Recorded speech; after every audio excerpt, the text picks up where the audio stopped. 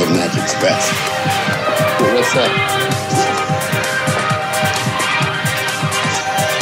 It's not a train. It's a prison word,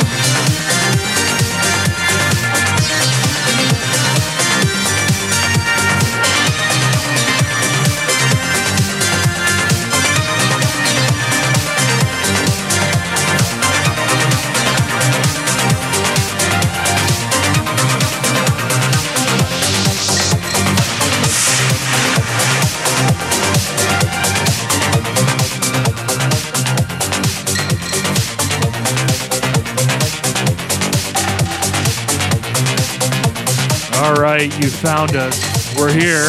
It's the Enigma Hour with Captain Cheeky and Captain Dave. Reporting for duty. Yes, reporting for duty. Good evening, Captain Dave. Reporting for duty. This is the Enigma Hour. That's actually 2 hours. Yes, we think it's funny. We're here on KAADLP 103.5 FM Sonora every Thursday, 10 p.m. to midnight. Rain or shine, snow or thunder. Broadcasting from the basement of the historic Casino Dome. We're the only residents in a 22,000 square foot building that's built in a circle. It is. With a dome top. Yeah. The hallways disappear into nothingness because they always go around the curved. But you can't call it a corner, can you? No. It's one of life's little mysteries. Well, I got a fun story for you. I'm ready. Okay, so I'm out there. I'm out there beyond yes, you're out there. Well, I am out there, but I'm out there beyond Pinecrest. I'm up above Pinecrest. And I'm out there looking for a deer. And what do I hear? I hear thrashing. I hear knocks. I hear wood knocks. And I heard boulder throwing. Now, there's a little disagreement about whether it was a bear or a Bigfoot. Now, I don't know because I didn't go over there. We kind of stayed away from there. But it could have been either, Dave. It could have been either. Well, you know, it's best to stay away in any case, just to be safe. Yeah, that's what we thought. I remember one time when I was working for the Forest Service, and we had things that might have been Bigfoot activity, but one of the instances that I remember the most is we went to the ranger station to pick up water. Ooh. Okay? And it looked like the back of the building was on fire. Okay. I seen what was like smoke come billowing up behind it. I running back there, and there was a bear, and it was just clawing the earth by the dumpster. And what happened was they were rummaging through the dumpster, and the cub got stuck in the dumpster and couldn't get out. Uh-oh. And so we kept our distance until a crew showed up, tranquilized the mother, put a log in the dumpster so the cub could get out. I wanted to go over there and check it out because it could have been either, Dave. I'm telling you, it could have been a Bigfoot or it could have been a bear. But either way, I didn't want to go over there because whatever it was doing a lot of it, and it was really loud. Yeah. I'm going to chalk that up to a maybe. I don't know. But it had all the sound, the wood knocking. It had the boulder, the rock throwing. It had the miscellaneous chomping. But again, it could have been a bear grubbing. So I used to take work crews out in the forest, and there were a few sites that we visited. We've heard wood knocks. We found bears make nests. They do. What is it to say? But it seemed like this nest was just really well made. And really big. And big, yeah. Like a Bigfoot. And, but, it just brings up the fact a couple weeks ago you were talking about, Tuolumne County, the entire county just being a liminal space. It is. The whole damn place is a liminal space. And you conjectured is because of the isolation. It's literally where the sidewalk ends. It is. We have a highway, but not really. It's not... It all ends in a Forest Service road. Everything ends in a Forest Service road. And, that was one of the shocking things is when I went up there, when I went out there, the road that we actually took to get the Forest Service road to get out deep up there before we went hiking in. And boy, I'm a little out of shape. Anyway, the road was actually the same road that I used to get to my secret hidey spot where I watch for UFOs and Bigfoot. So that tells you something. Yeah, it's right there where civilization ends and the wilderness begins. I would say this is the last vestige of civilization until you get to Bridgeport. If people don't know Tuolumne County, the entire county only has 50,000 people in it. I was just talking to I met my neighbor today, and I was just talking to him about that. And most of Yosemite is in Tuolumne County. The Stanislaus National Forest. Tuolumne County. Got the various wilderness areas. Oh, yeah. The BLM land, the Bureau of Land Management land. We have one historic landmark, one state park. And we only have one incorporated city, and that's the county seat, Sonora, where we are, and that's only 4,000 people. I think it's up to 4,500. Okay, but all right. And everyone lives in little pockets. They do. And surrounded by wilderness areas. Yeah, no, it's true. Even where I live, it's, I'm 5 minutes from downtown.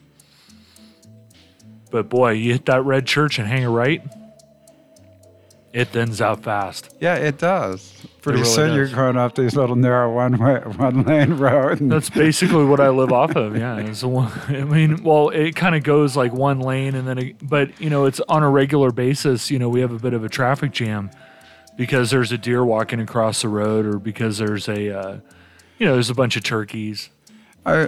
So when the power went out and the power failures here are fun. But those gates for the railroad tracks go down, and then they don't go back up. No, they don't. And so they did a detour, and one of the trucks that was unfamiliar with this area said, "Oh, I'll take the detour around this," and he jackknifed because it went straight up the hill and made a one lane. Oh, I was wondering how that happened.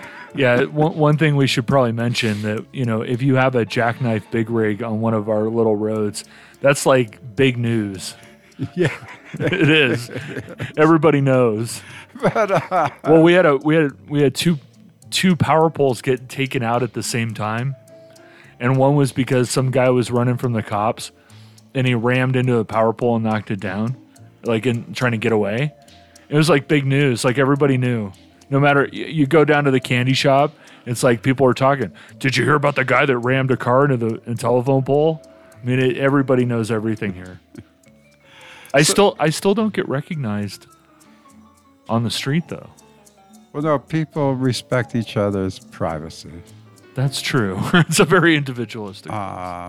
So, yeah, you won't get I'm disrespected. I'm also on radio. They don't know what I look like. No, you'd be surprised though. In a restaurant, I order food. That's what you do in a restaurant, Dave. That's right. And the person sitting in the booth behind me turns and says, "Do you happen to talk on the radio?" But no. Getting back to the original point, no, the whole county really is liminal because it really, in a lot of ways, it really is where the sidewalk ends. When you are in the Central Valley and you hang that left or you hang that right to go up 108 out there in Oakdale really is the last vestige of society. When you hit Sonora, it's just not the same. Because Sonora itself, like the road, for those of you who are unfamiliar, the road doesn't go through Sonora exactly. It kind of goes by Sonora. Downtown's way off to the left, and as you're cruising up, you can see the Walmart and stuff, but the downtown's actually offset. You don't see it. What I actually suggest people do is, I go like through Lake Tulloch and hit Highway 4. Oh, yeah. That way. Up by Copperopolis. And you can really see Table Mountain. You really can. So it used to be you had to go through a pass in Table Mountain, an eroded area, I guess. And Table Mountain is an inverted landscape, which is probably the most rarest geological feature in the world. Oh, yeah. It's only a couple other places. One in Africa, one place. Also the home of a lost civilization. Remains under it. So yes. It's so strange that let's take UFO sightings, because that's what we're going to end up talking about tonight. Yes, we had to reschedule Mr. Bosley. But then we'll be talking about that one Bosley is on. Oh, yes. It's I going to be a show. disappointed among other things, because he's off into He's in a lot everything. of directions. Yeah. But he did do like a trilogy using the Sonora Aero Club as the basis of the wheel. Yeah, so we need to get him on. Oh, no, he's coming on next week. He was really bummed. Yeah. He has had an emergency. So we're a sparsely populated county. Very. So, logic would say there would be more like UFO sightings if there were more people to see them. Well, that's the argument that they always make of, can you hear trees crack in the forest if there's nobody there? But that's the manifestation argument. If you figure that we're number 2 in the state and number 3 nationwide for Bigfoot sightings. I know. And we are number 5 in North America, the city of Sonora. So although California has more sightings than anywhere else, right? It was Sonora is the only city that made the top 10 at number 5, coming in at number 5. Right below Sedona, Arizona. This is North America with Sonora. I'm not surprised. And it's a liminal space. So you look up haunted places. The whole place is haunted. Right. So, there's like a real haunted place, a castle over in Scotland or something. Sure. I mean, they do individual houses, Winchester Mystery House and stuff. Oh, yeah. But when they get to... So every town has a haunted house. Always. But Tuolumne County has haunted towns. I know. And a lot of times in the top 10 hauntings, you look up... It just says Sonora. It just says Tuolumne County. That's true, it does. It says Tuolumne. We even have a haunted swimming hole. Do we really? Yes, we have do. a haunted swimming hole. Yes, on the Tuolumne River. Do we really? And those are very rare. They are. We... Where I used to live, we had a haunted swimming hole. Yeah. Okay, so it's coming up October 11th, I guess. I'm doing the Historical Society. Right. Has asked me to give a presentation on the history of now it's unidentified anomalous phenomena. You know what? That's BS. They're UFOs. Okay. We're calling them UFOs here. I'm not playing that game. And so there's been so much talk about UFOs in the news. And historical side, they're pretty hip crew. You know, it's like they know there's something going on there, but what's the historical record? You know, what does it say? I just think it's progressive that they came to you and said, we want to do it at the Historical Society. You know, you get into these other, you get into other places and it's like, well, we're the Historical Society. We want to talk about like usually the movement of horses in the 19th century. You know? Usually it's histories of prominent families that have families, been here for events, locations, not UFOs. But that's why I like it here. So I've been trying to do my homework. Right. So I've been digging around. What makes this number 5? What are the variety of sightings? And boy, I mean, I've collected dozens and dozens. Well, and I kind of gave up because, and then a couple key ones that I really wanted, I couldn't find. There's gaps. Which is interesting in and of itself. Yeah, maybe. But what I did find sure made up for it. Well, you know, one of the interesting things that I thought of while I was talking to Walter, because, you know, obviously Walter was going to be on tonight, but he had a family thing he had to take care of. But Walter, you know, he talks about these, what he calls a telluric line. It's like an energy line or like a ley line. And he, you know, apparently this area is filled with telluric current and telluric lines, like ley lines. So that could also be a cause. Yeah, we certainly, whatever the cause, there is an effect, obviously. Well, I think it's, you know, I've said it before. I think it's fascinating that, you know, in the case of most places, it's like, you know, like in Oakland, California, you know, they had a haunted bookstore, the Holmes Bookstore, and there was a ghost there would throw around books or whatever. So when you look in like Dr. Weird's guide to you know, the San Francisco area, it would say the Holmes Bookstore. You go to Weird, California, it'd say the Holmes Bookstore. But it literally says Tuolumne County or Sonora. Because when you walk down the street, every building is haunted. In fact, the road is haunted because under the road, it's crisscrossed with mine shafts, right. And those are haunted. What was that musical with Lee Marvin in it? And the whole town collapses because there's so many tunnels under. It's a gold rush town. Yeah. And that's true here in Sonora. It is. And that I've seen, and they won't tell you where these caverns are, but there's these cavern people that go and they explore old mines and stuff. And here near Sonora is this monster cavern. You would not believe. I mean, they showed films of the inside of the cavern, but they were not going to tell you. You go to YouTube. It might be called California Caverns or something. But, Dave. no, I don't remember what. Black Chasm. No, it's not. It's all these old mines and tunnels and stuff under Sonora and near Sonora, and I think they don't let the location says. This place is near Sonora. And the guy's showing me a film of, you know, they got the little lights on their hats and they got cameras. Well, take us. And, yeah, maybe I'll ask him. But I don't know if I can. That was in my younger days. Well, it depends on how hard it is to get in there. Well, this guy's pretty spry guy. I mean, he's... that doesn't mean that it takes a spry guy to get into the cavern. No, you can go to the bookstore and go downstairs and you see an entrance to the cavern. Oh, yeah.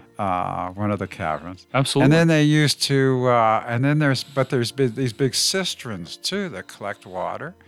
And it's not quite like, what was that, Seattle or, it's a city built, Portland city? Portland. The Shanghai tunnels.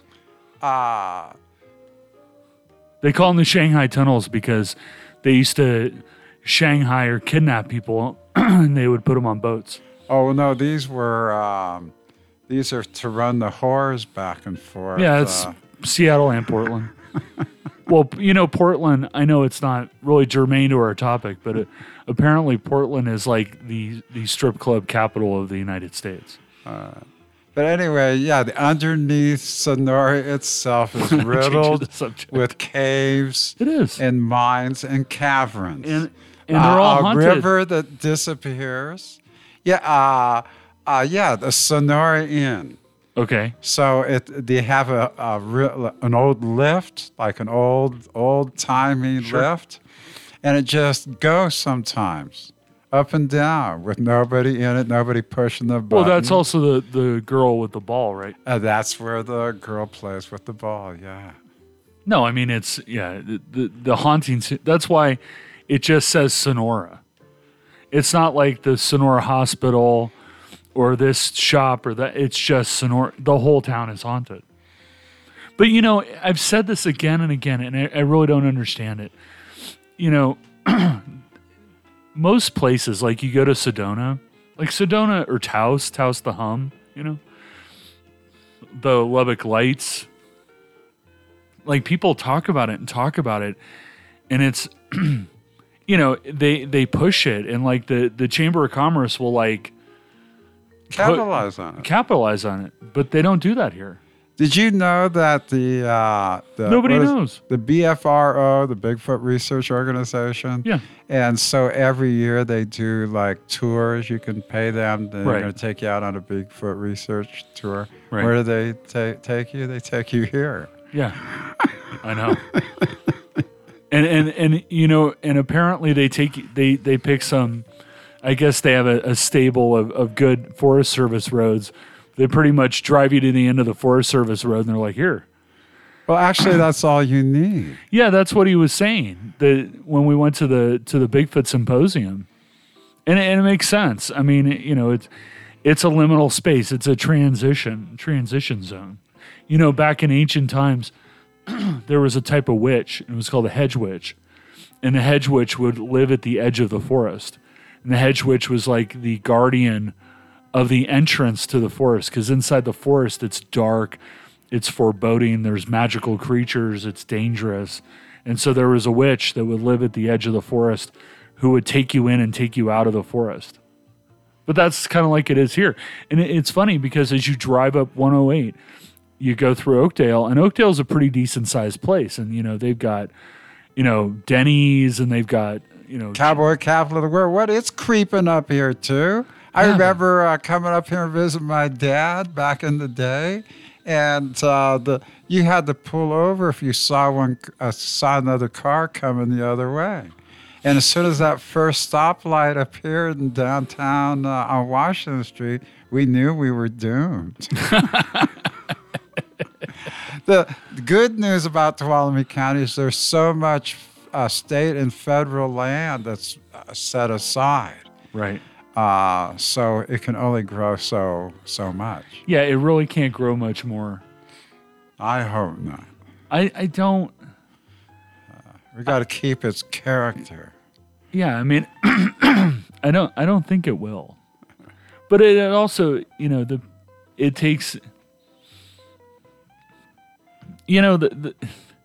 It's not a place where I can see, urbanites really moving to. I mean, it's, there was a long time ago, there was a kind of shift when the housing prices increased in the big cities like Seattle and Portland.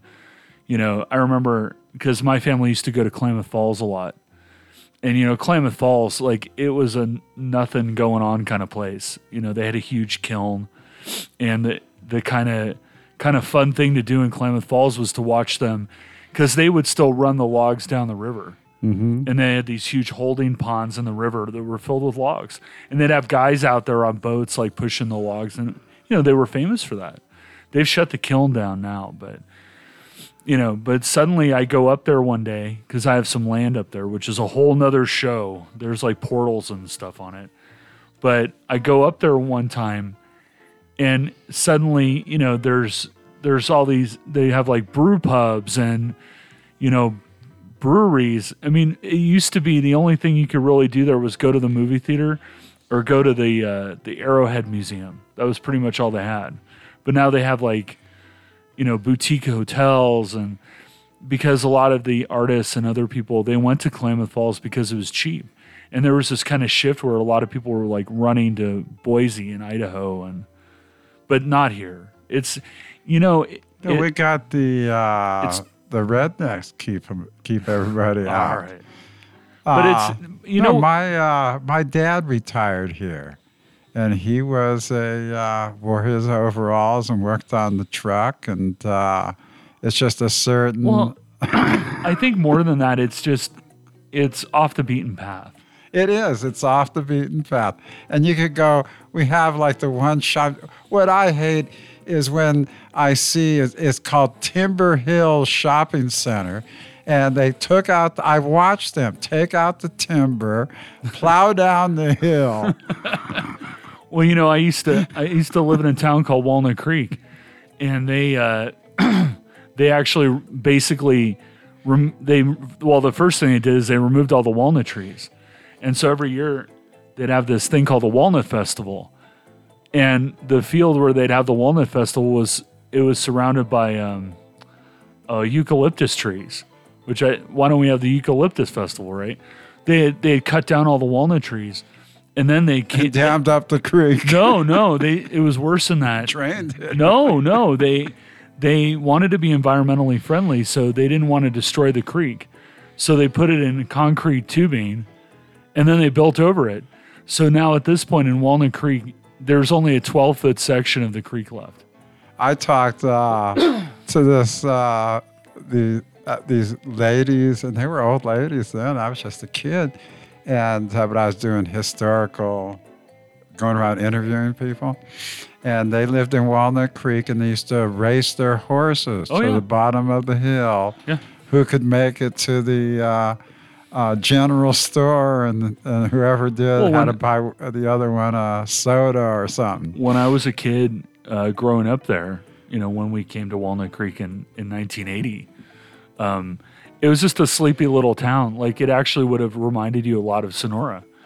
And there, we had huge orchards, like apple orchards and other stuff. And then one day they chopped them down. They're all gone now. Take paradise, huh? It was, yeah. So, anyway. Yeah, I've been researching as much as I go to the historic research, the county's facility where they keep all their stuff. Yeah, you're on a first-name basis over there. I want to thank Brad over there. He's really been working with me a lot because we're trying to reevaluate history, reinterpret history to make it more relevant to what I am is actually basically a culture bearer. Yes. I mean, I have to collect the remembrances and hand them on. And there has been in the past how it's been interpreted that there's a bias on more like the established families and leaving more marginalized people out or things that just don't quite fit. Right. So what we've been doing is trying to find those neglected, nearly forgotten people, places, and events. Right. That, although that's their status, nonetheless has really added to the county's culture and identity. Right. And when I delved into this, I didn't know what hole I was going to dig myself in. It's a rabbit hole. The UFO thing. Oh, it's a rabbit hole. Yeah, I actually found a photograph of one of the mystery airships. Really? Yes. And it's landed, and it really close up. It don't look that impressive. I need to meet you down there because I want to get a copy of that photo. Okay, I'll send it to you. Yeah, just a scan anyway. Yeah, send it to me. I don't know where the original is. Yeah. Lost the time. Lost the time. Well, yeah, you've got some big news for Walter next week. Newsflash, everybody, definitely tune in next week. Well, you just go and in the historic records. Yeah, I guess I should save that. You should save it because we're supposed to hype it. Involved. It takes a lot of explanation for people. Walter, right away, He'll get it. Yeah, he'll get it and build on that. No, but, this is big. What you found is huge. Well, I don't know. No. In the Arrow world, actually, you know what? On the 15th, well, 13th through 15th, when we have NIMSACon, you need to talk about that. Yeah, basically, all I'm doing there is laying the groundwork for the layman. Right. So that when the experts come on and do the deep dive, that everybody's kind of already familiar with the lingo. Sure. So, and then from a local perspective. Of course. And in NIMSACon, hopefully tomorrow I'll post a link on my Facebook. So just find me. It's Olaf Phillips. Find me on Facebook. I'll put a link to NIMSACon tomorrow. Okay. Boy, what's the date of that? October 13th through 15th. Oh boy, there's a lot of stuff happening. Yeah, we have a few people that will be on site, but for those are sold out except for special people. So, it's on Zoom. It'll be a Zoom conference. Also, that is the day that we're having all the Buckley heads. So we have, I don't want to delve into Lord Buckley, but if everybody knows, this is the Bethlehem of Bop, his lordship. You and this guy Buckley. Yeah, because he was the father of stand-up comedy, and he was the progenitor of the counterculture movement. He was the way you describe him is like he was like the prophet. He was the prophet, the hipster, bebop I'm preacher. looking at his photo right now. That's right. I have a big poster of him sitting up, and he's our homeboy, born in Tuolumne. But anyway, all the heads are coming together from across the country. Really? And so we're going to have Oliver Traeger, who wrote the book Dig Infinity, Michael Monteleone, who made the movie Stomping the Great Green Spear or whatever it's called, and Walt Stempeck, whose audio documentary we have been playing on Fridays. So that's one of the characters that will be in our archives. So we're going to do a Center for Buckley Studies at the Historical Research. Can we get any of these guys on? I'm going to have them on the 13th, but that's during the day. We'll see if one of them wants to stay up NIMSACon's late. at night, right? No, it's during the day. What time during the day? Oh no, yeah. Oh, the two. It's really on the Saturday. Oh, okay. Yeah, you'll be safe, Dave. All right. We need Dave there. Captain Dave needs to report for duty, I'm afraid. Yeah, I hope so, because I'm looking forward to talking to Bosley next, because I have lots of questions for him. He's delved into this a lot longer than I have. Oh yes, he has. I just have an interest because I'm a homeboy in local history, Right. and boy, did I open something up. But I have something for us tonight. Okay. Okay, so Saving the show. All right. So what it is in my research, I found at the Columbia College Oral History Library. And so they've made attempts to digitize them. And they're trying to start up the program again because I think they stopped recording stuff in like 1970 or something. Yeah, And, that happened a lot. Okay. But so included in this collection was a little cassette tape, and it wasn't labeled. There was no date on it. Okay. It just says J. Jacobson. Or no, it doesn't say Jacobson. What did it say? Because I found out what the guy's real name is. It was like an unlabeled cassette tape. Okay? This is the one you've got me. That's right. Okay. So what it is a first-hand account, an eyewitness describing a close encounter of the third kind. Well, I'll tell you what. It's when the saucers landed in Sonora. Well, I'll tell you what. We got about 25 minutes before the top of the hour. Why don't we play it now, and we'll just let it go, and then next hour Afterwards, talk about it. Okay, now let me set this. Okay, set it up. This is a man. His name's Walter Jake Jacobson, and in 1963, he was the maintenance man Up top the hill, Gibbs Ranch, is these towers.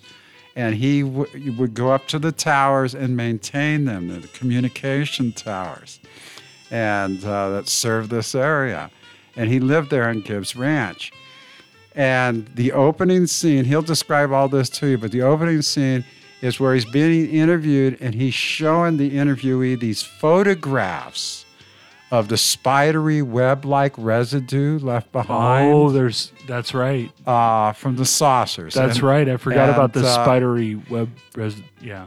And that's then, the thing. And then them coming in for water, which if Pete Navarro and Bosley will have a heyday on that. Why did the flying saucers have to keep coming down for water? Well, that also goes back to Otto Bender, but we can talk about that All after right, another time. So here it is. And then after we play this, I'll have a remembrance and a signed affidavit from he was 8 years old when this incident happened in 1963. Okay. And what his remembrance of it was today, and he never knew that I had this tape. Okay, here we go. See how the two stories go. I'm going to turn up the tiki music for 1 minute. What you saw in these pictures, and the reasons why you took them, would you, Mr. Yes, those pictures there that you're looking at is the white substance, very similar to spiderweb cluster, hanging on these black burnt branches at the hill, which is directly west of Sonora. This particular hill was burnt off by a forest fire 2 days previous to this, and on these trees you'll see the residue, which I found the following morning hanging to the branches in a large semicircle pattern at the location of the sightings of the flying saucers or unidentified object machines. It was in a pattern about 350 feet long and about 100 feet wide, and was on the dead tree branches and on the ground and on the fences, and all indications were that the vessels or whatever the objects were took off in a south direction, leaving this as residue from whatever source of propellant or power they used. These photographs are of that substance. Did you see these vehicles? Yes, I saw the three of them with a large sportsman's spotlight. There was, on this hill, which was slanting up a hill away from me, there was three coming out of the building of the antenna site, the Sonora Community Antenna. There's a building up there I have, which houses all the equipment. And this was at dark time, approximately 8 o'clock. And as I closed the door and looked across the hill, I saw these three lights, similar to maybe a glowing ember, yet a pinkish color, and pinkish purple. And I looked at them, assuming there was still fire from the big forest fire. And as I watched them for quite a few minutes, they didn't seem to flicker or vary in intensity as a fire emblem would. So I went to my pickup and got a large sportsman-type spotlight that I turned on the one, and that's when I could see at first it was a metallic object, and it had a metal framework and covered with a skin of some type of highly polished metal, first thinking it was a truck of some radio amateurs who might have gone up there to use that high point for broadcasting. Then I could see it had no wheels on it. And it was dome-shaped on top and hat-shaped on the rim. And while investigating, looking closely, three men appeared from the left, walked around on this rim, always looking at me, and disappeared on the west side of it. And I got into the pickup to put the headlights on it, but the hill on my side slanting downhill was impossible, and so, not knowing what it was, or who it was, or why they were there, I left the scene to come down the hill. It had rained the night before. The ground had showed the sprinkling of the rain. The only tire tracks leading to the antenna site and the only road there were my tires going up, which meant it was not a vehicle that could have gone up there by any road.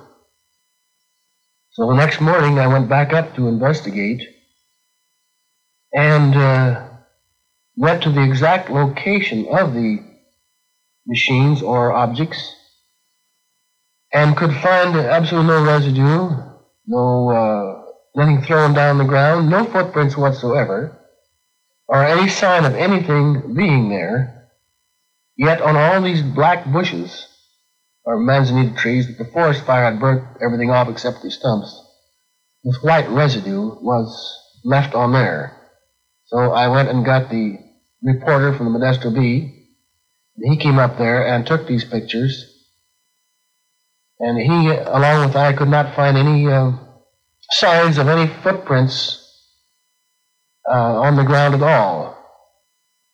And that is nothing uncommon because of all other sightings, they do not walk on the earth, but walk on the rim of the ship itself. They evidently do not try to make any contact with any object of the earth. Can you describe the creatures that you saw? The three creatures or persons, to me, were very normal in every respect. By using the comparison of the distance the next morning and having a man walk over there, and to get the size in comparison, they would be in the range of about 135 to 145 pounds and about 5'4" to 5'6" tall, being an average small man of our present civilization. They wore a uniform very similar to coveralls, very tightly knit, silver gray in color, very neatly tailored. Their caps were of the old-style English cap type where we had a beak on the front and used here about 40 years ago as a very common thing, cap, is indication. Their features were such that if any one of them had been somebody I known, I would have recognized them as being a normal human being in every respect. Their walk, the way they turned their head and looked, they made no attempts to smile or show any voice features at all.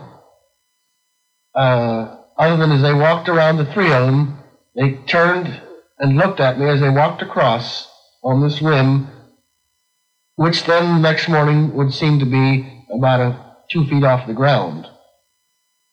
And as they disappeared, let's put it this way, I did too. Did the vehicle make any kind of loud noise? The vehicle, most of them were, all three of them, were sitting on the ground. These lights were on the back end, approximately 3 feet back of the outer rim, and they were sitting there with absolute total silence.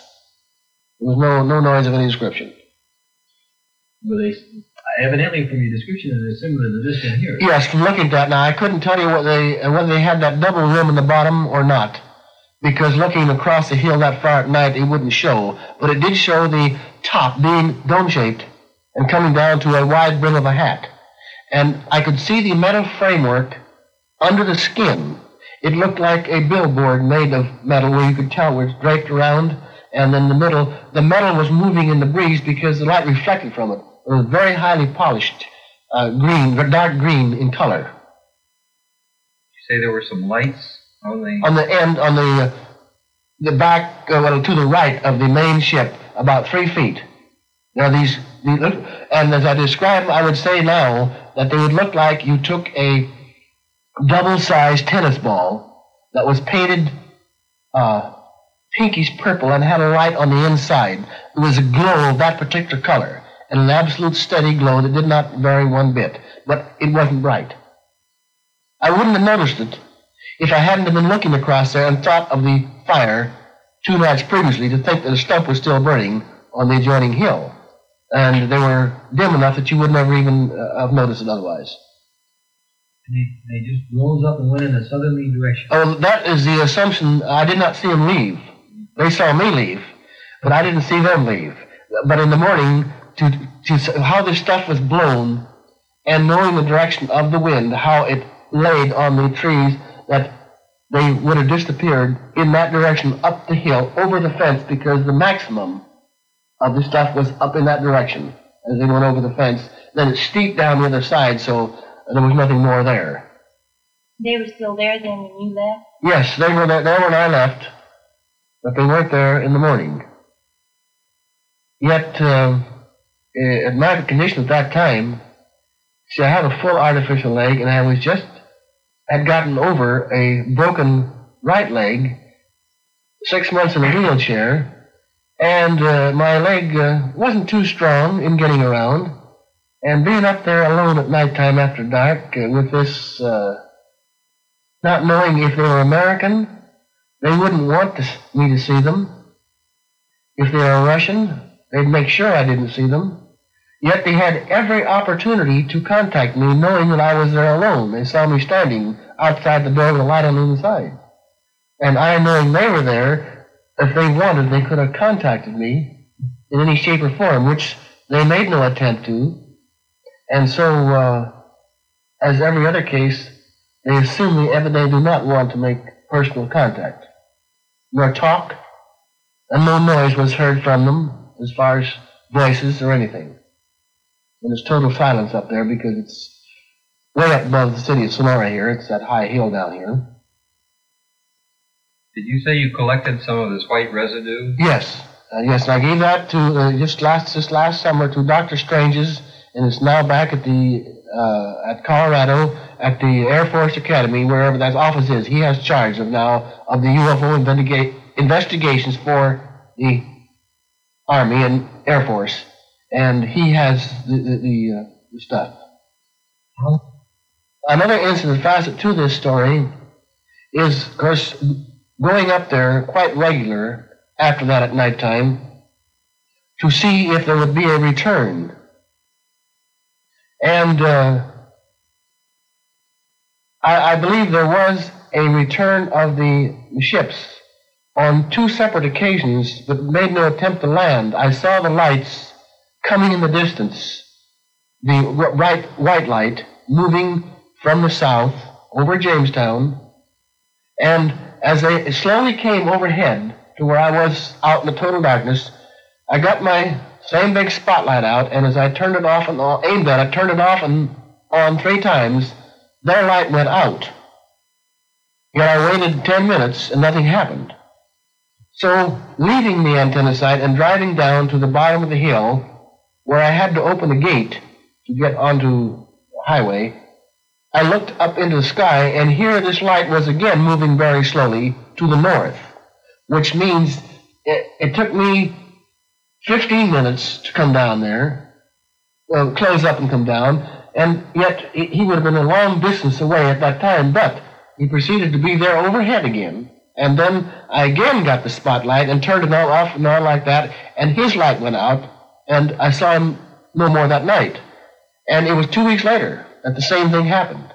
Yet, since then, I have never made any contact up there whatsoever. I've tried, and I haven't been up now looking at anything for the last year, since last fall. I will be going up now when the weather gets nicer. And I have gotten every book available on flying saucers in order to read, to try to get more information. And I've read of different ones being picked up and so forth, yet we have no physical proof that they have. Somehow they're not given that. They can't take pictures of it. They're not given any material or anything that would prove they have been on these ships. And it could be possible. I would enjoy an experience like that. I wouldn't turn it down. We had some reports up here too that, this, they call him Bigfoot, this. Yes. The feeling is possibly that one of these beings, whatever it might be, could have got off one of these flying saucers. Now, this has been going around now. Well, that is more sensible to say that they are from some other source and are here just to explore, because our mountains up here and all through California and Oregon, and during deer hunting season, there are just tens of thousands of hunters, and they find everything. There isn't anything that isn't found. And so if there is anything like those monsters up there, they'd find the tracks or see them. But when they do come and are sighted, there is a short sighting, and after that, there is no more at that location. Up in Northern California, Happy Camp up there, they had this several years ago where the thing actually attacked trucks and everything else. And they had were supposed to photograph it, and they had right there and saw it, but that has disappeared, and of course, there again, they have no proof. The sightings of flying saucers today is that when they do see them, they make a cloud around themselves, and you can't see them, and they disappear. And when they come out of that, to land, they come out of that cloud. Mr. Jacobson, do you know of anyone else in this area that have sighted UFOs? After my story came out in the paper, you would be surprised at the amount of people who called me up to talk to me in private. They were afraid of ridicule to mention it, and whenever they could, we met and would discuss a similar sighting, especially back in the mountain area. Deer hunters and people who live back there in lonely locations who have seen them. And one doctor here in Sonora, who is my doctor, my wife worked for him for 14 years, as one of the members of the hospital group, saw one down at Chinese camp behind the barn, set lit on the field out there. Doctor, Mr. Jacobs, did you say he saw this object or a friend of his? It was a friend of his. That lives here locally? It's one of the members of the Adventist Church who lives in Chinese camp and saw it out in the field behind the barn. It came down and landed and took off. Was it described similarly to the one that you saw? Yes, yet a little smaller. Because I had to go in diameter, I would have had to go approximately 20 feet. These were approximately 20 feet in diameter. Figuring the distance across there, 300 feet, and visualize the next day, my best of my ability, why it would be, well, you could say up to 25 feet in diameter. And I never talked to this other man, but I would say at least, I kept record, at least 12 people came to me with stories of sightings, and they were afraid to mention them.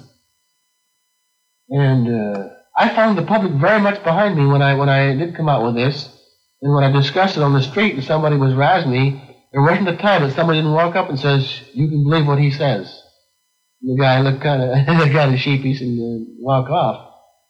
But I believe there's lots of people more who have seen something. And these different ones would call me in private and tell me their story. I've seen them land up in the mountains up there, come in and land down and take water. One of them saw them come in and land the water, and they took a hose down and got water, and then took off. One was definitely was a cigar-shaped machine up at Lyons, just above Lyons Dam there, and up in the higher mountains they were the saucer-shaped machines, and two balls of fire that deer hunters saw. A great big ball of fire, they said it looked about 3 feet in diameter, that moved right through the forest of trees, yet set nothing afire, and settled down, and then took off again. They assured me they hadn't been drinking. Knowing them, I quizzed them. Have you had any of the other reports of people being seen coming from these crafts? No. Just the crafts themselves? Yeah, no other reports of any objects on the machine. They weren't wearing any special clothing, did you notice? Yes, they cover all type of they look metallic. It would look greenish gray, or greenish silver gray, and a very neat, tight-fitting coverall. It was a one-piece unit. It had a belt around here. It was a one piece, like a coverall. But nothing protecting their head. Just a cap. Ordinary cap that you would, like we used to wear 30, 40 years ago, that particular type. Not knowing whether it was Well, it had the beak on the front and the top on it. Noticing mostly, of course, it showed the whole face. There's nothing else on there. You could see they had ears, nose, and eyes, and mouth. The mouths were never open. They were closed as they looked at me. Were you close enough to distinguish features? Was there a difference? Yes, I could have. They all looked. No, the only thing I say, if any one of those three would have been somebody I knew, I would have been able to recognize them at that distance. Well, are you saying that the features were different, as we are different? Yes, each face was a little bit different, yes. Yeah, each person was a different individual. Not too much, but enough you'd say, yes, there's three different men there. You could distinguish between a couple inches in height, and a difference in their walk a little bit. And enough of the features, yes, because I was looking for somebody I might know to be up there. I was still thinking of radio amateurs, because they go up in these hills around here, and one of our amateurs was a surveyor, and the surveyor crew had been up there, and I figured, well, he knew how to get up there and was there, and I was wanting to see it when I hollered at them twice. Hey, nobody answered me, just total silence. Well, I figured, gee, if they knew me, which they should, they would have hollered back, Jake, what's... But nobody said a word. Then when I went down the road and noticed nobody had been on this newly road that had just been rained on. And that's the only road up there. They could not come any other way except by air. Could you tell the color of the skin? Were they Caucasian? Normal skin color, yes. The white man. Yes, yes. Did you say this was the first sighting of Saucer you can see? Yes, right, first sighting. And then later you were back up there and you saw them come by and you saw yes, the light. And the light, this time the light was a white bright light like a... What is your theory behind them landing in that area? I would say this, my thought of the whole thing, thinking about it right at the time, was I believe they were attracted here by the big forest fire that we had 2 nights previously, which burnt this whole mountain off and burnt there for, it was a tremendous fire for, it lasted until, 2 in the afternoon till about 10 o'clock at night.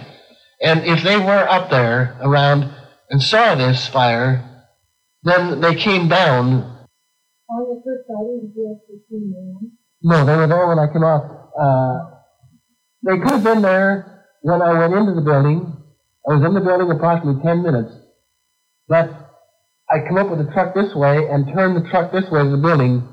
And then I went inside, turned the light on, and did the necessary work I had to do, repair the equipment that had broken, the tube in. And then I came out, turned the light on in the building, and stepped down. And as I looked across, that's when I saw these 3 glowing spots.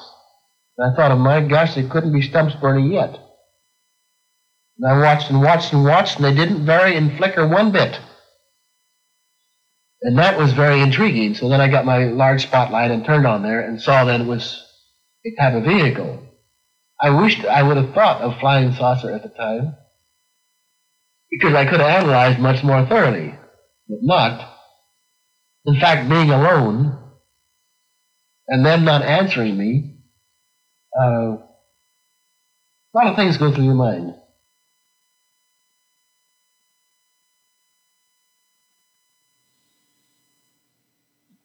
Well, so that where to start? Okay, so that was a little cassette that was part of the Columbia College Oral History series. Unmarked. Yeah, unmarked or poorly marked. Had no. All of them usually have like the dates, right? Who's being interviewed and who's interviewing them, and it didn't have any of that information on it. Okay, right. But if you notice during the conversation, at least 3 times they called him Mr. Jacobson. Right. Okay? So that's all I had to go by, really. Oh, by the way, you're listening to KADLP 103.5 FM, Sonora, California. Sorry.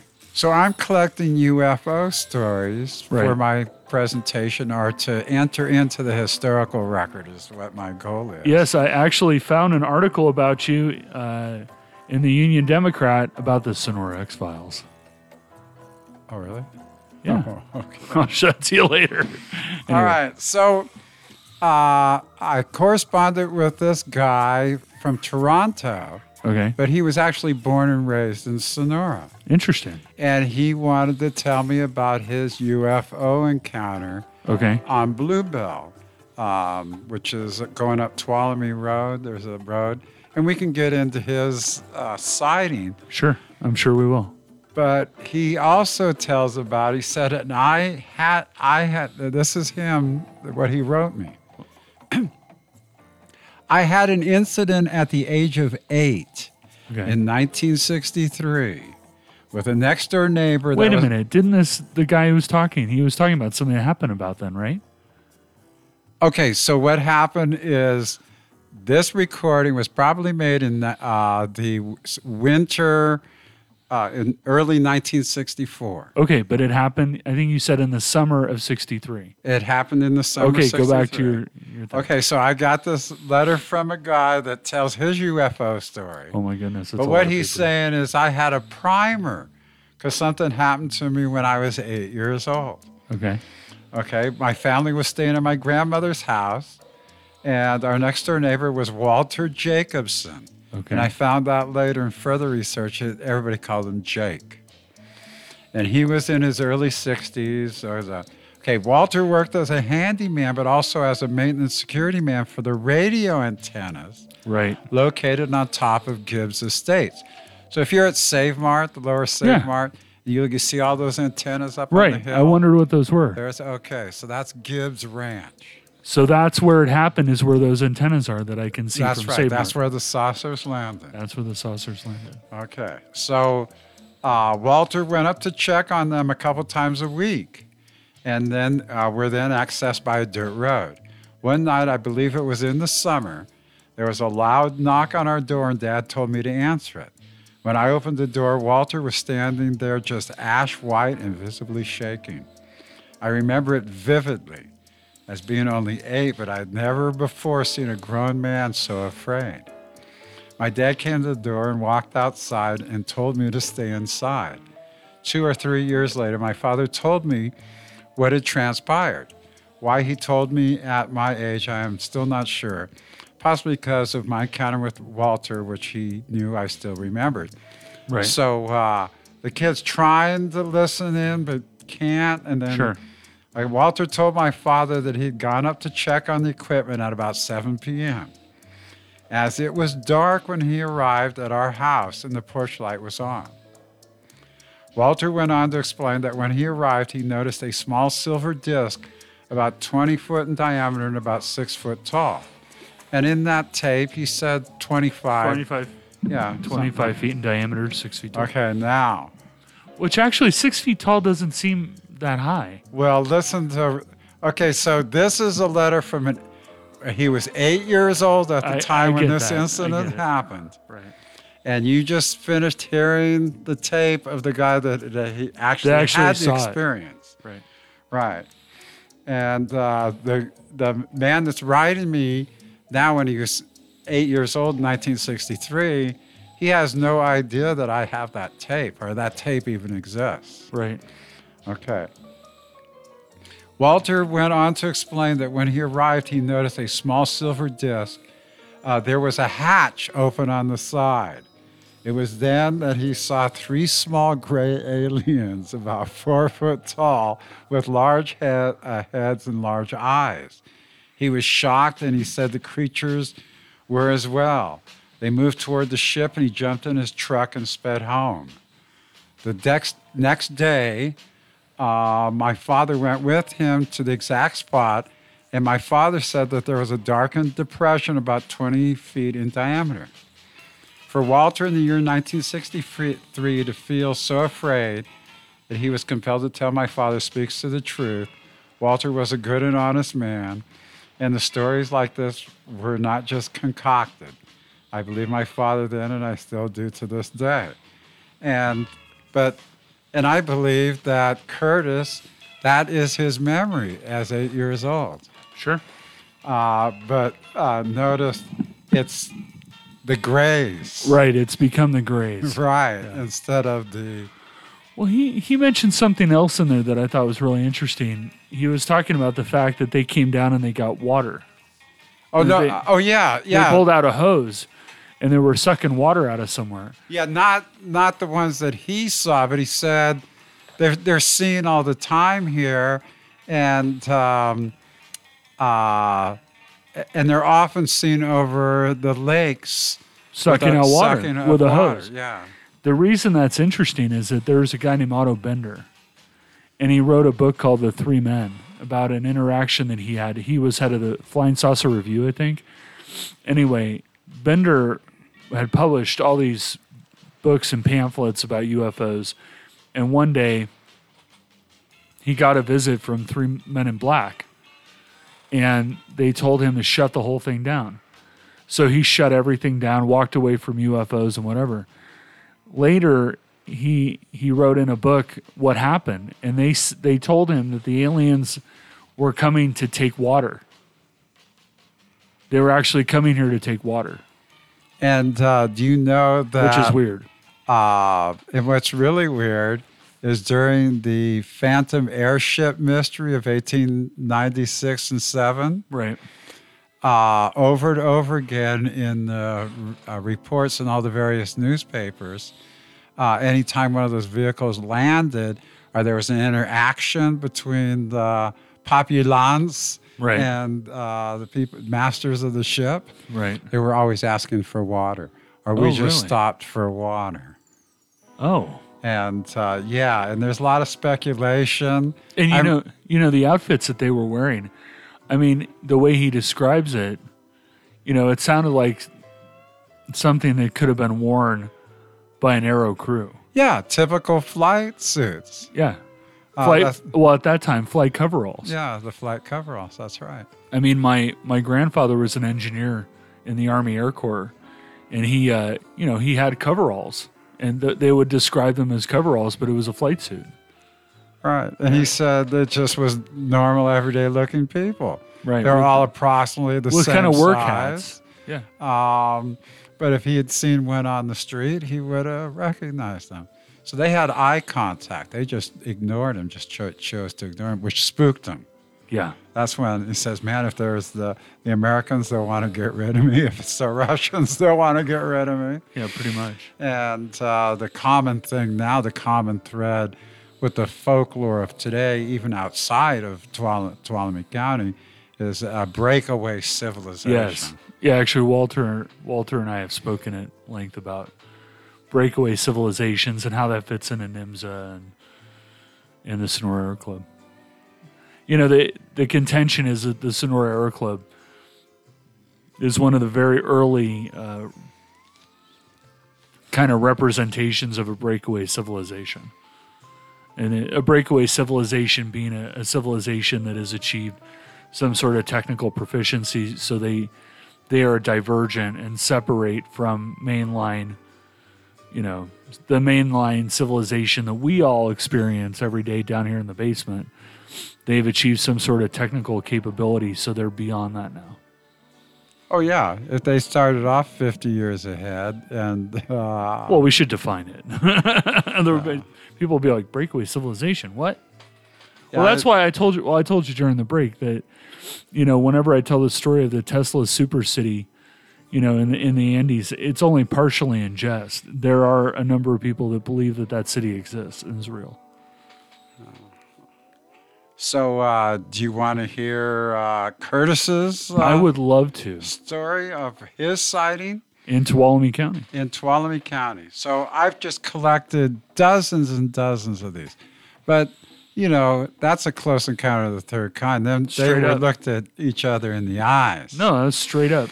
And and then there's a documentation from other sources. Yeah, you've discussed that in the past, and now we've got this cassette tape too. So, and it is. For a little while I was a reporter, and then the common thing is say you get 3 different sources. You got more than 3, and you probably got the truth.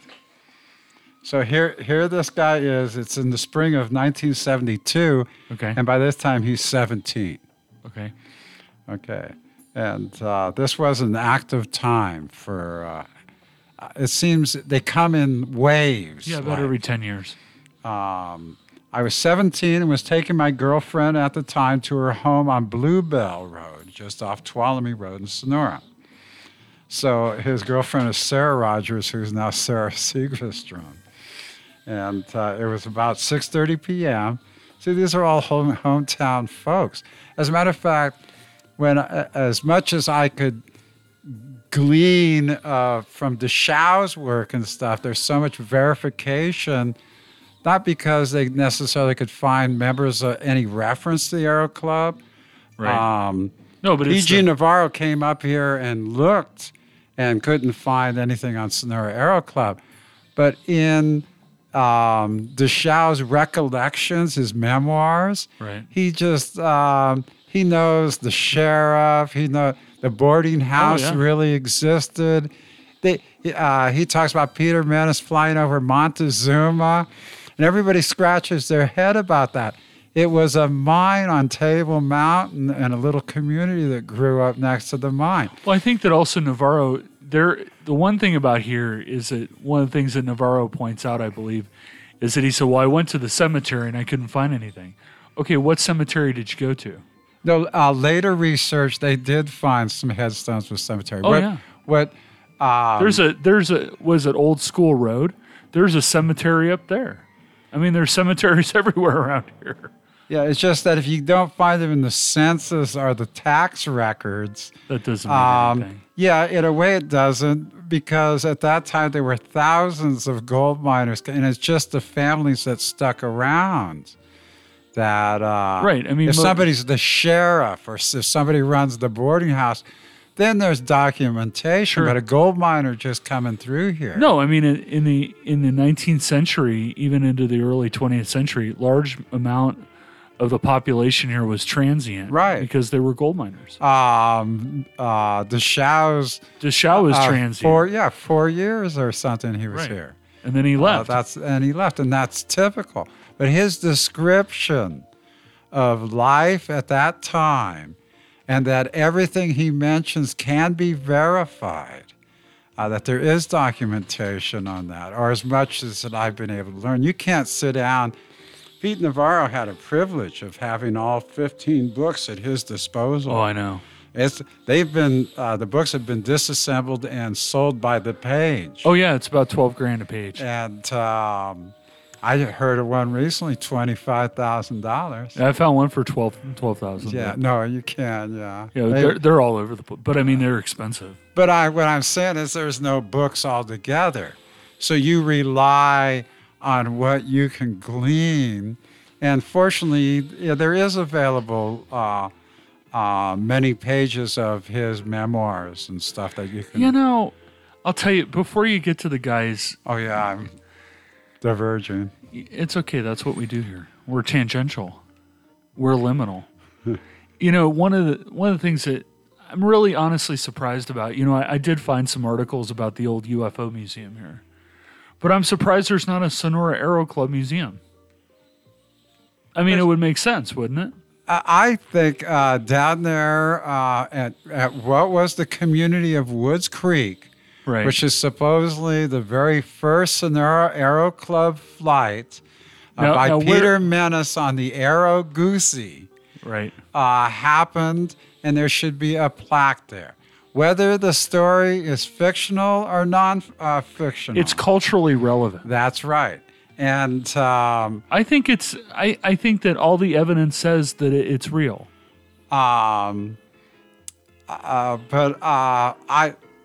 He says he launched from Woods Creek, and that was a little community on the other side of the creek from Jamestown. So you just, where Jamestown is, you go across Highway 108, where the creek and stuff is over there. Yeah. That's it. That was Woods Creek. Over by the butcher and the bar. No, I'm talking about the other side of Highway 108, where there is a bar there. Yeah, you're right. Yeah, there's a bar there. That bar could very well be where they launched the. That is an old. Yeah, that's what I'm right around there. Yeah, right around the bar. And then he names places that. No, he obviously knew this place. He lived here. He had been here. But it again, before you get to the sighting, it it boggles my mind. Because out of everything that's ever happened in Sonora, this is like the biggest news ever. You know, we got a lot of mining. You know, there's a lot of gold rush history here. But the Sonora Aero Club is a completely unique thing, and there's no museum. And there's nothing about it in the county museum. The County Historical Society has you come down on a frequent basis to talk about it. Or I am working with who now is a coordinator, and my opinion is because this stuff has relevance to my generation, or the generation that is now the culture bearers. So we have to reinterpret our history to make it more relevant to the. We have a little military museum. We have a firefighting museum. Yeah. You know, you drive over toward Angels Camp, there's a logging museum. I mean, why is there no Sonora Aero Club museum? There might be a project we can work on. That's I think it should exist. Or at least a plaque. Yeah. I mean, the Clampers put up plaques all over for all kind of reasons. Well, yeah, Lyman, the guy in Lincoln who had the steam-powered aircraft. I mean, they put up a plaque for that. Gilmore Lyman is now elementary school, and they call it the Lyman Elementary School. Well, the Aero that was down in Livermore that they sabotaged, I mean, they put up a plaque for that. I mean, ECV, they should put up a plaque for that. I also, I wonder, because they have so much history. Like, they have so much history in their archives. They have to have something about it. Well, in the county museum, there's not. No, but I'm talking about the Clampers. The Clampers must have something about it. I don't know. I was hoping they'd put up a statue of Lord Buckley in Tuolumne, but well, they don't do statues. And you know what's real funny is I was talking to, because I have friends that are clampers. I mean, everybody knows a clamper. Right, everybody knows a clamper. And then the guy tells me, he says, "Oh, he was nothing but a drunk." And anybody who knows the clampers, that's their main purpose in life. That's their thing. No, I mean seriously. They must have some kind of fat archive of stuff. I don't know. Well, I mean, nobody I'm trying knows. to create a fat archive of stuff. Oh, you're working hard at it. But okay. I don't know. I don't want to make it a lifetime profession or anything. I don't know, man. You're pretty good at this. Okay, sightings. All right. Here we go. So he's dropping off his girlfriend. Okay, it's like 6:30 in the evening. Yes. I delivered her and was headed down and around the short horseshoe bend in the road, not more than 350 feet from her house, when I encountered just 250 feet in front of me and about 65 foot above a small grassy knoll, a gray cigar-shaped UFO.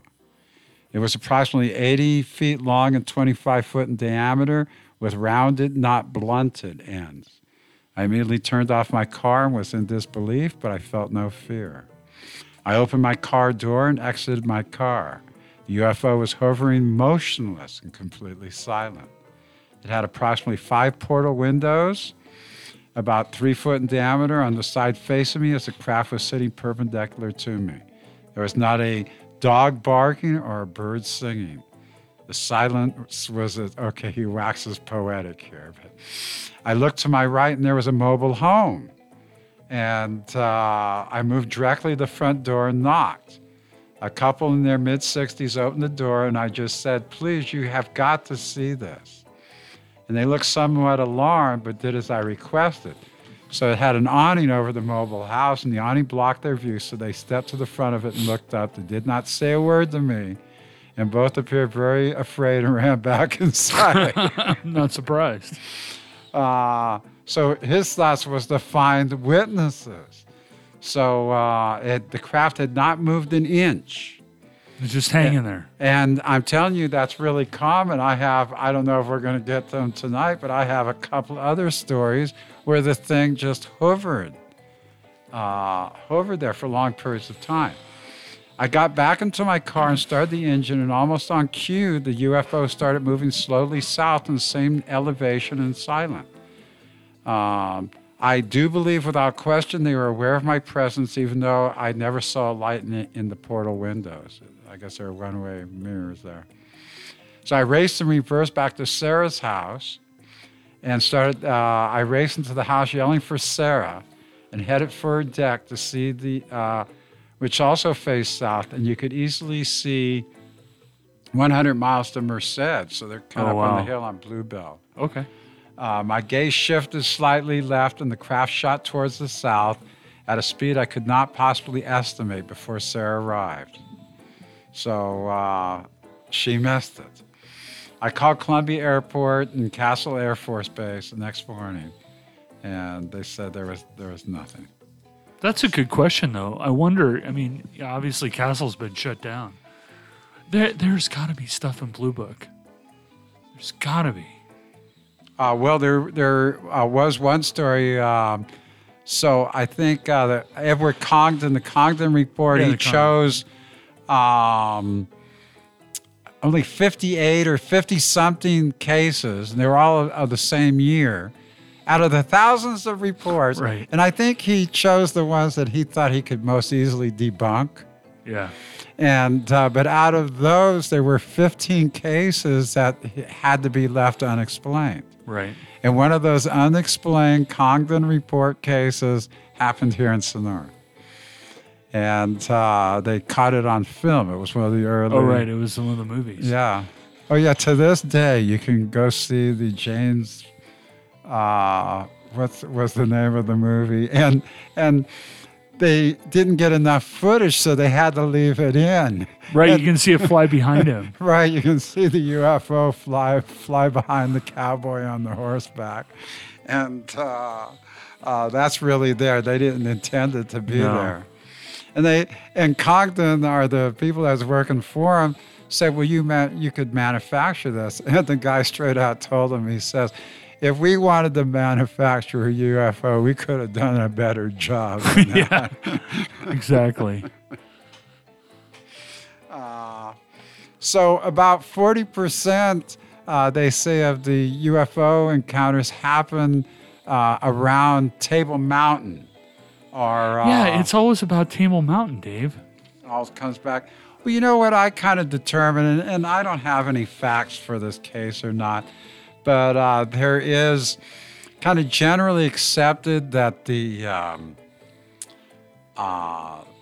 test flight place where the Sonora Aero Club was out, where the Columbia Airport is now. Over where the and it seems campground logical because at this time it's kind of a little isolated from the town of Columbia, right? And it's it's a lot flat. Yeah, it is. It's flat. Flat open area.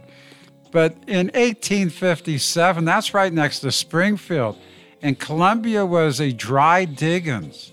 And so the only water was there. That's why they call it Springfield. And they'd be going down that road, Springfield, where Airport Boulevard and stuff is.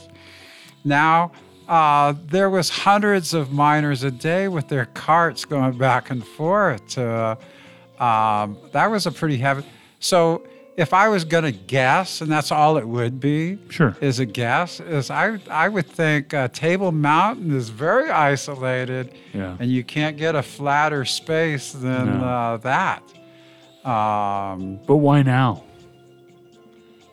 Why now? Yeah, you said 40% of the UFO sightings over Table Mountain. I don't know.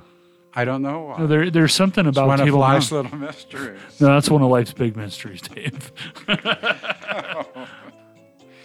Yeah, it says fully 40% of local sightings come from the West County area. So that's Table Mountain.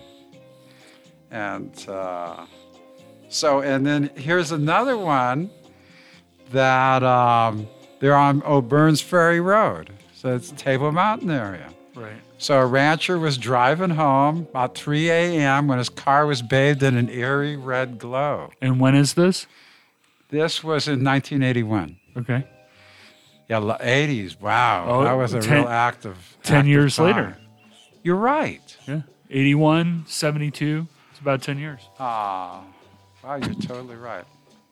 There was a big one in the 1990s, too. And, the nature of the craft changes as well.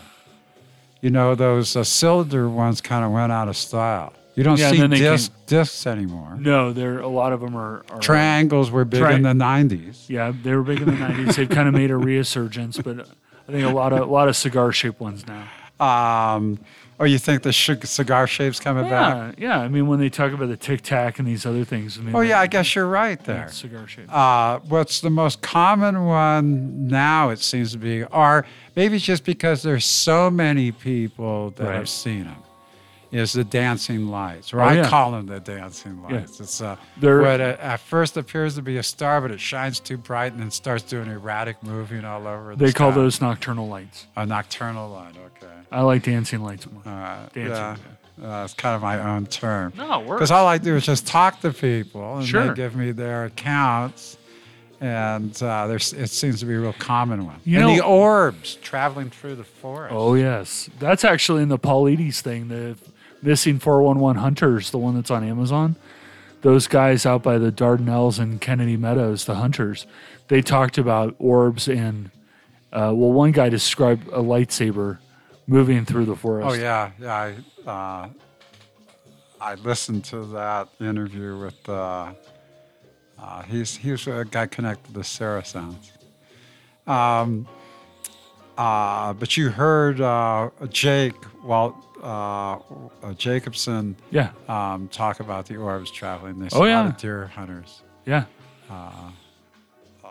We need to have like a county meeting where people can come and tell us their sightings. We are. So we're on this thing on the 11th. Oh, you're doing that? I said right in the advertisement, bring your own story. And when is this on the 11th? This is October Wednesday, October the 11th. I hope I'm getting this right. It's 6:00 at the main library in Tuolumne. Okay. On Greenlee Road. Okay. And I'm doing a presentation on the UFOs. That's why I got all this stuff. I've been doing my homework. But I go way back from 1849 up to today. No, actually, I do it backwards. Or I skip around. I time trip. I start with the modern, and then I go way back to 1850, and then I go back to the war. Because that was an important time when the UFOs really took off, the saucer craze. Yeah. And then I go back in time again to the 1850s. No, I hope I can make it. Okay. Well, even if you can't, you'll get it sooner or later from me. I'm sure. But we will record it, and people bring your own stories. Yeah. And I'm sure there's plenty of them. It seems to be, and I do get the occasional person go, it's my supposition that if you've lived in Tuolumne County for any length of time, you either have or know someone who has had some kind of close encounter, right? Yeah. And this lady, some of us were talking, and the lady goes, well, I guess I'm the odd person out because I've never seen anything, and I don't know anybody who's seen it. But did you ask? No, she's talking to a group of people who have all had an experience. True. That's what made me laugh. I said, well, what about me? And she goes, oh, yeah, that's true. And the other guy, well, what about me? Well, I guess, yeah, that's true. That's like at the Bigfoot Symposium, they had the map, and you could draw where you saw stuff. Yeah, the first year. Everybody just lines up. The first year that they had that, and he brought the big map out and says, well, anybody who has, had any kind of experience at all, come and put a pin where it is. Yeah, and everybody's like. And there's a line. Yeah. There's a line. Wow. They're waiting in line to do it. So, I didn't expect that, actually. But, okay. So a 35-year-old rancher is driving home, saw his car bathed in light, and it's just hanging still just west of the road, okay? Gotcha. All right. Now, see, they start coming together. At the same time, another O'Byrne's Ferry rancher, Garland Hennington, was out to catch a breath of fresh air, saw the same object just sitting there in the sky. It wasn't moving an inch, he said. Harrington described the object as round, having red lights, and being pretty good size. Okay? Okay. So, here's two people Saw the same thing. independently In the same area. in the same area. So, wow, this goes on for a little while. They go into detailed descriptions of this thing, okay? And so as it's sitting there, the guy that's in the car that pulled off and got out of his car, Right. he The said rancher. that the craft was hovering not more than 500 yards from him, about 50 feet long, and he could see a series of window lights. Then two more UFOs, saucer-shaped and bright white, came into view. They appeared in the sky, lined up with the other shaped craft. And after a few minutes, one white object, which had been in a stationary position, took off and flew southwest at a rapid rate of speed. Okay, this is why I wrote the whole thing down. Speed, it stunned Mr. Herberger. These are from like big files that I've collected. As the object took off, he heard a whirring noise like a beehive. So that's an important point. Okay. Because meanwhile, members of the George Bedford family, which Green Spring Rose, which is in the same area, Right. reported hearing a whirring Same noise thing at as the a rancher. exact same time. Well, you got your three sources. Yeah, I have my three sources. That's exactly right. And, well, there you have it.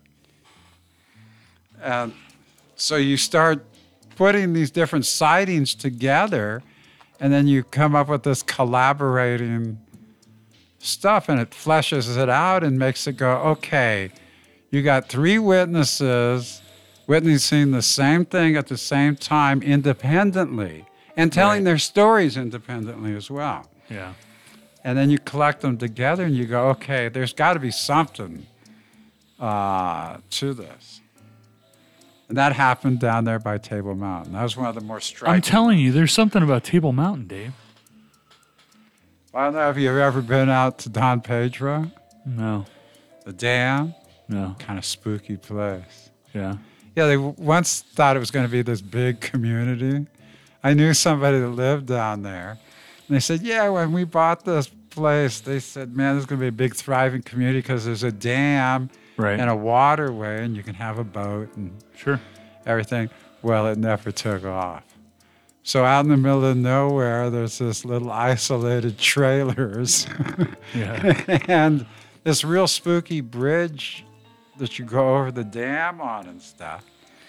And that's like Copperopolis. You know, they built that downtown for Copperopolis. I think they thought it was going to grow into this thriving, but they did. The housing tract that was supposed to be across the road never happened. No. So you have this thing, and to me, It's it in the looks middle. just like the 1950s Back to the Future film. It is. It's like Back to the Future. Because it has the clock tower. It has the clock tower. It has the bandstand. The bandstand. It has the soda shop. It has the soda shop, the barbecue, which is pretty good. The barbecue place. But there's nothing around it. It's isolated. It's in the middle of a field. It's in the middle of a field. Off Highway 4. It's just the strangest place. It is a weird place, I got to tell you. The closest is around the corner there. Is that Highway 4? And what's the name of that? Now, that place has been since 1850. Oh, the bar? Yeah, the bar. Yeah. Oh, yeah. It's Main Street. Yeah, but outside of, they thought it was going to be a thriving community. It never happened. Yeah. And that is a very strange place. Well, it's because it's this whole area is in the middle of nowhere. You could even see at the Copperopolis Town Square where they have these roads and they literally go nowhere. They go nowhere. Just stop. Yeah, I know. Because they thought it was going to be this big thriving thing. I know. And it never was. And they have this like weird hotel. It is strange, isn't it? Yeah. You've been in that lobby? I've never been up in I've been in the lobby. rooms. No, I've only been. I almost want to get a room there just to see.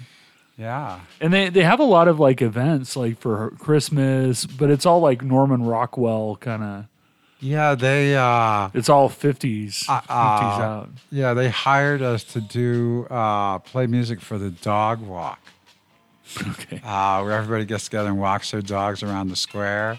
And we thought we were well rehearsed. We did He's a Tramp. Sure. What other songs that we did from these different like Disney movies and everything that all the dog. And they got mad at us because we didn't do Who Let the Dogs Out. But yeah, okay, that was the kind of that's the caliber of activities. You're right. There's the dog walk. Oh yeah, for Christmas, you can go into they have a little event. You can go into the weird hotel and get like hot chocolate. I don't know though. It's a little 250s for me. I just feel weird when I'm there.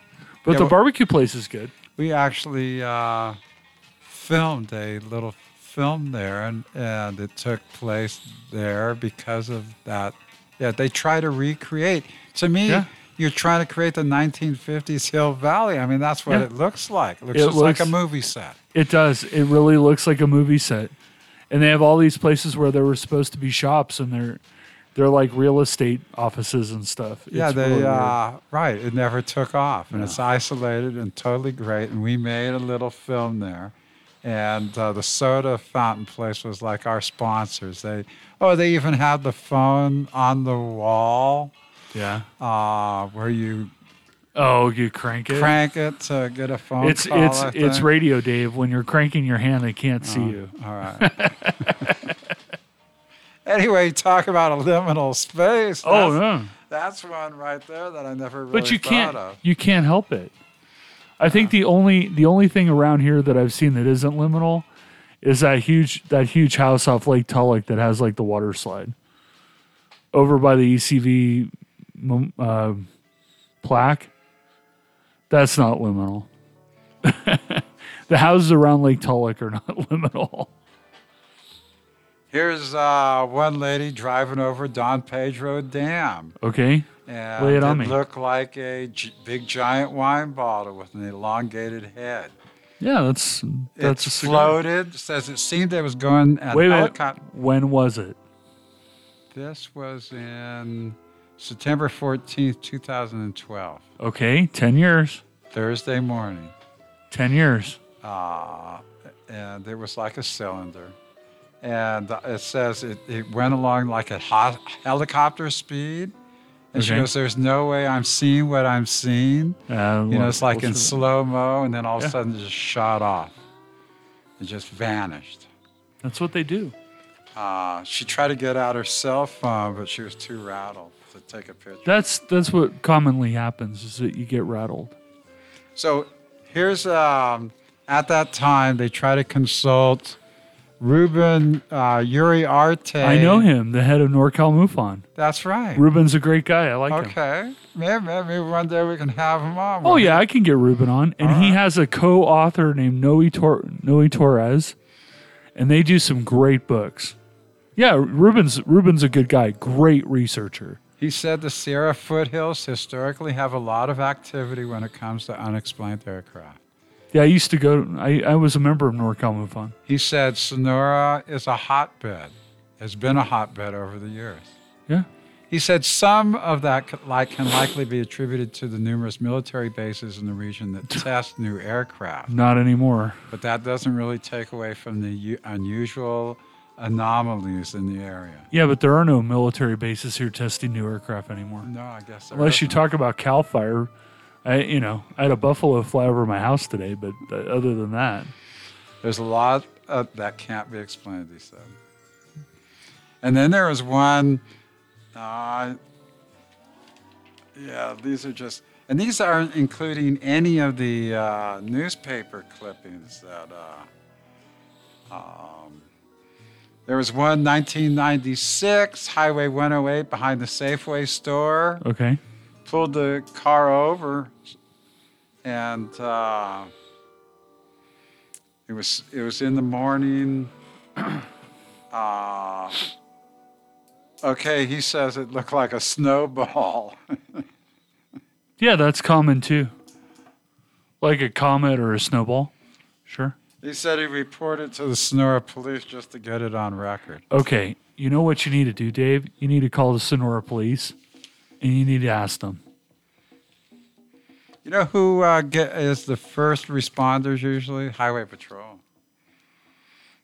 I would call the Highway Patrol, the Sonora Police, and the Sheriff's Department, because the Sheriff's Department's going to do all the county stuff. I bet you. I have. Here's one that I actually have the footage. Okay. That's associated with September 21st, 2008. A huge glowing object passed over Sonora, heading due north, and disappeared behind the trees. I have that footage. It was captured on video. Here's one. My dad saw 7 lights flying in formation. It sounds just like the Kenneth Arnold one. I seen 1982, that was. So it's shaped like a long tube of flat ends. 1980. Jamestown near the old pond where they, over there by the railroad tracks, Railtown. Says it went straight down into the ground. Really? Says I looked for hours, so just stared at that thing, just was there. Did it go into the pond or just went into the ground? I don't know, it doesn't say. Interesting. Here's driving up the Twain Hart Soulsbyville grade. There's a wife and her husband. Okay. And the same highway, another person did around 11 o'clock. Well, you know, at the top of that off Confidence, there's a UFO that hangs around. Off Confidence Road. What is that called? That's called the Cap up there by Confidence. So it's like a lava cap. Oh, really? When the lava flowed down, which made Table Mountain, everybody thinks that's one big flow. It wasn't. It was a series over 1-point-something million years. Yeah. That's how it finally displaced the river, because where does lava want to go down? It wants to, so it displaced the river. Yeah. And then everything around it eroded. It's a little more complicated than this. This is the layman's version. That's okay. And then you have a perfect cast of where the river once was. It's just such an unusual landmark. But as it was spilling down there, it wasn't quite displacing the Stanislaus River, and just created a cap, and that's called the lava cap. Okay. So there's like these domes, lava domes. And it is an eerie place up there. I used to house sit. Oh, yeah. And yeah, my parents have a place up off Confidence. You go out on the deck, it slowly moves across the sky. And then I have this one too. I have June 15th, 2004. I have the footage of that. And I didn't realize, well, I guess I did realize this because I'm the one that collected this stuff. But they showed it on UFO Hunters. Oh, okay. Oh, and also, what was the name of that show that Dan Aykroyd did? Oh, UFOs Unplugged. Yeah. All the footage from that show was from Tuolumne County. You know who I should get on? Bill Burns, the guy who was the host of UFO Hunters. Okay. I think I can get him on. Oh yeah, I watched the clip, but I didn't realize. Yeah, Mark Olson was a dentist up here, and he was way off into UFOs, and he's lives on there on Green. He doesn't anymore. He moved. But he lived on Greenlee Road in one of those apartments with a deck, and he put a camera on it. And I heard about that. It just always had the camera there, and he captured some stuff. Oh, he captured hundreds of hours of stuff. I've heard of that. In fact, Ruben sent guys from NorCal MUFON to go talk to him. I think he just is because he looked up in the sky so much and he had that thing ready. Yeah. And I have one. It wasn't filmed by Mark, but our Dr. Olson, but it was there on Greenlee Road. And it looked like a big exclamation mark. Oh, really? It was white. It was like silver metallic or white, shining in the sun. And it looked like an exclamation mark, like there was a separate little thing flying with it underneath. That's crazy. I have that footage.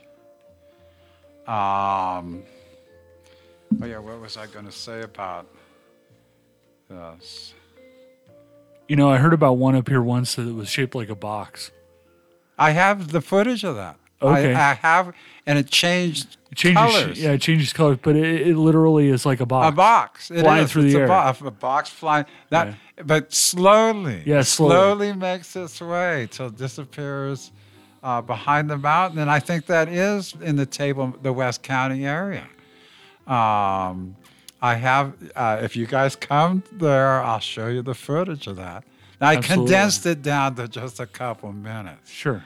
The opening one, I don't know. There's other footage that has the same deal on it.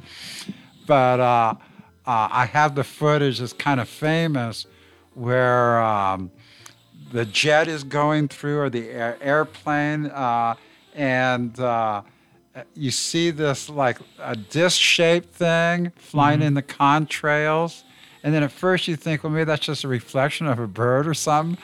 But it actually not only overtakes the aircraft and starts flying circles around it. Oh, wow. I have that footage. And that's from up here? Yeah. You've probably seen it because it's kind of famous footage. I'll have to find it. And then at first you say, well, that could be anything until you realize the things like surfing the contrail and then actually goes underneath and then above, like it's flying circles around. A bird or something couldn't do that, keep up the speed of that. That's crazy. Yeah, it is crazy. Well, it's all crazy. But it happens here more than any place else, it seems like. Yeah, we got to. I'll get in touch with Ruben. All right. He might want it because he is quoted here by saying this is a hotbed. Yeah, let's try to get Ruben on. He's a nice guy, great researcher. Really great researcher. Yeah, tell him to pull out the Sonora files. Oh yeah. Or make them available to, I don't know how well. I don't know that much about MUFON. I get their little newsletter, but I'm not a member or anything. You know what I have is not the MUFON database, which is, if you're a member, you can access it. But you know what I have is I have something called UFO Cat. I'll find it. It's in my stuff. It's a huge database. It has like 250,000 sightings in it. Now, the one that I've depended on is the New Force, National UFO Reporting Centers. Yeah, the guy from up in Seattle. I guess. Peter Davenport. Boy, you just know. Yeah, I met him. He's been in the business, so I'm just a homeboy. I produced a radio show for a while. Well, you're producing one again. Sorta. We're hosting it. Yeah. I don't really want to produce it. I just want it to be organic. Oh, yeah. No, and this is exactly what it is. Yeah, I found the joy. I used to, when I first started in radio, I used to orchestrate it so much. No. And then I realized, some guy took me aside, actually, an old veteran in radio, and he says, you're missing the point of radio. It's like this personal thing you have going with the audience. It's spontaneous. Exactly. And then after so many years now in radio, I realized that guy had wisdom. But, one thing I would like, though, is for people who do listen, especially if you're in Tuolumne County, send me an email. It's Olav, OLAV, at ANOMALIES.net. Oh, and send me an email. Let me know you hear us. So I'm on the radio, not just No, now. You've got like lots of shows. Right. And I always tell people, If you have anything, suggestions, tips, ideas. Absolutely. What I advertise is if you have any events, fundraisers, or anything. But if you have any topics or something of interest, especially in Tuolumne County, drop us a line, and then we'll try to do the homework or get you on the air. Or we'll get you on the air. Come on the air. Tell us about your UFO sighting or Bigfoot sighting or ghosts or whatever. Yeah, absolutely. And I have had, on my Friday afternoon shows, I usually have musical guests, but I've had the curanderos from Peru. Oh, I know. I've had the Bigfoot experts. We whoever I can drag in the studio. No, but I have a better luck on it, though, because I'm Friday afternoons. Right. You're Thursday in the middle of the night. But yeah, it's Olav, OLAV at ANOMALIES.net. Send me an email. So, and especially if you have any ideas for stories. Absolutely. If you have something you want us to talk about or somebody you want us to interview, let us know. Well, Dave, I got to tell you, it's 11:51. We got 9 minutes left. Okay, well. No, I mean, it's been a hell of a show. Okay. Never a dull moment. No. All right, so give us another one. Well, you got like 50,000 of them. Come on. All right. I'll tell you, though, Dave, I got to be honest with you, and I think it would be beneficial to what you're trying to do. I think you need to start, I don't know if you make a database out of them but you need to start like legitimately like collecting these into something. Yeah, that's been my downfall. Yeah. Is, I think I'm like, remember the old Star Trek Data? And he's just like sitting in front of a computer screen and it's just flashing in front of him. He can go so quick. Sure. But then I end up not documenting anything. I just want to flood myself with information. But that's the thing. You talk about being a culture bearer, but what you really are is a folklorist. I guess you're right. And maybe being a folklorist is part being a culture bearer. But, I studied social sciences. You're a folklorist, man. And what's really curious is that I did take, it's what they call the story of our lives. Right. But it was storytelling. Yeah. And it was put on by the Merry Pranksters, Gurney Norman, Vic Lovell. And but you are why it's so much fun to have you on with me every week is because you're a hell of a storyteller. But just like a bard or a storyteller, you got to start recording this stuff and keeping track of it. Just remind me. I'll help you do it. All right. It's important. Well, we're going to make a book, right? Yeah, we'll make a book. Or not necessarily book. My vision, and I've talked to Brad about this, is, like the Tuolumne County Visitor's Guide. It's only about 70 pages long. Yeah. It's glossy. And, we should make a UFO Visitor's Guide, a pamphlet. Yeah, but it'll have Bigfoot. Yeah, Bigfoot sightings, UFO sightings. And places where you can go. To see it, haunted houses. Right. We should do that. And it'd be like our cabinet of curiosities. Well, you're obviously excellent at the research. You go find me a bunch of this stuff. I'll make the pamphlet. Okay, here's one last one. I'm a publisher. Yeah, go for it. Okay, one night we were in our bedroom watching TV around midnight, and I heard a hovering sound above our trailer home and muted the television. We heard something walking on our trailer roof. It was scary because it couldn't have been an animal. I don't know why they thought it couldn't have been an animal. Maybe we have a lot of mountain lions up here, and they like to hang out on the roof for some reason. True. It walked to the front of our home, and then we just heard someone walking from our living room down the hall towards our bedroom. Oh, crap. We were getting so frightened by how close it was getting to our bedroom, then we heard it in our restroom. Okay, maybe I shouldn't be reading this one. I collect them all. Of course. If someone was really in there, I fell to the floor hiding next to our bed, and my boyfriend got so scared he got up real quick and opened our bedroom door to check who it was. He doesn't get scared easy, but he was scared like crazy. I bet. Then we ran outside. Nothing was around. All right. Well, what's this one? Okay. Yeah, we There's could put liminal spaces too. September 15th, 2014. That's outside the 10-year thing.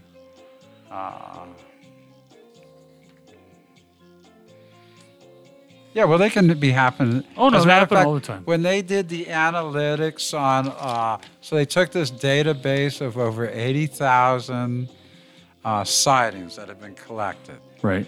And over a period of 100 years. Right. And they broke it down not only just by city and county and Shape population and stuff, and shape, Right. but also times of year, Sure. times of day. Oh, yeah.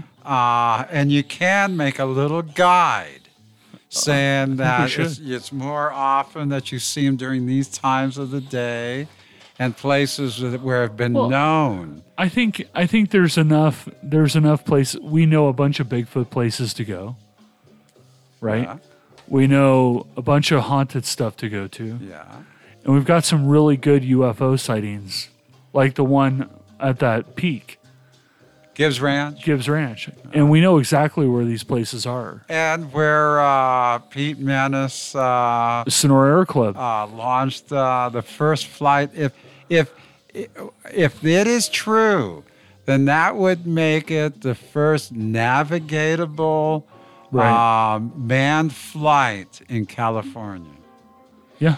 And it's where that bar is. What you described is over where there's a butcher there. Right by there. Fantastic butcher, by the way. That butcher down on the That's local Oh, yeah. beef. It's local everything. It is amazing.